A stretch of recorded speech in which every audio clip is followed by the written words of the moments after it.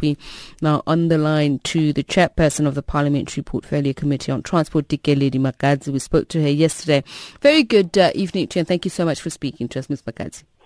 Thank you for inviting me once more, and good evening to your listeners. Is this as a result of your appeal to the minister? And I know you also said that you want the president to be involved or to intervene on this.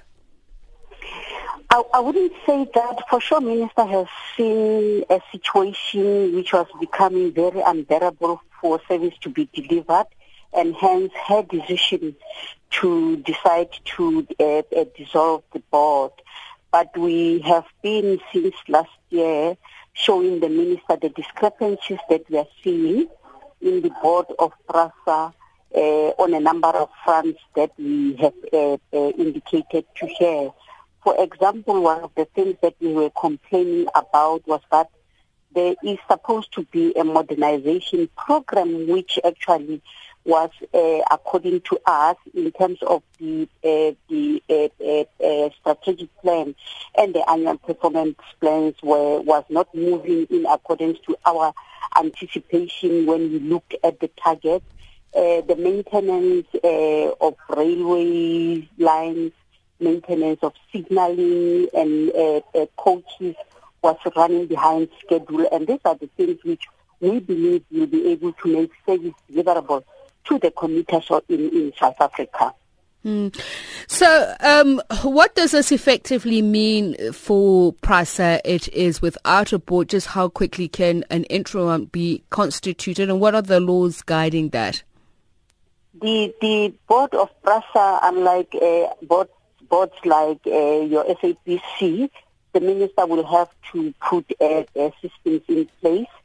Already we are aware of the fact that there has been a request in the newspapers that people must be nominated to come and serve in the board, and for sure the minister will be able to put in place an interim board whilst the processes which were advertised are going on, and we believe that that is the route that will be taken.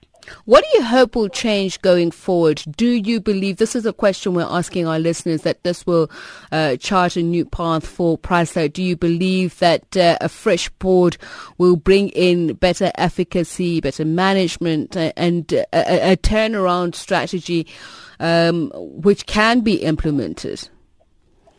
We are of the belief that can be doable. The board that will be able to focus on its judiciary duty is a very important board, a board that will be able to look and be able to monitor, evaluate the impact of the services that are being delivered.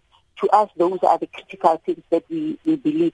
But also, it will be very, very important that we get people who understand the rail, who can be able to add value to what the executive in the Department of Transport, the executive authority is trying to do, because we believe that the minister as a shareholder has got the vision is there, which actually when the board arrives, they should be able to just run with what is expected of them, than to remove their eyes on the ball, which actually is making sure that the trains are running properly. When you look at the Western Cape, for example, the trains are so depleted, such that every day they arrive late, every time they are never even arriving, and this affects the people who are using the train. Some get expelled from work because they could not arrive on time. We're talking here on social issues. We're talking also on economic issues. That is what the PRASA should be able to contribute towards.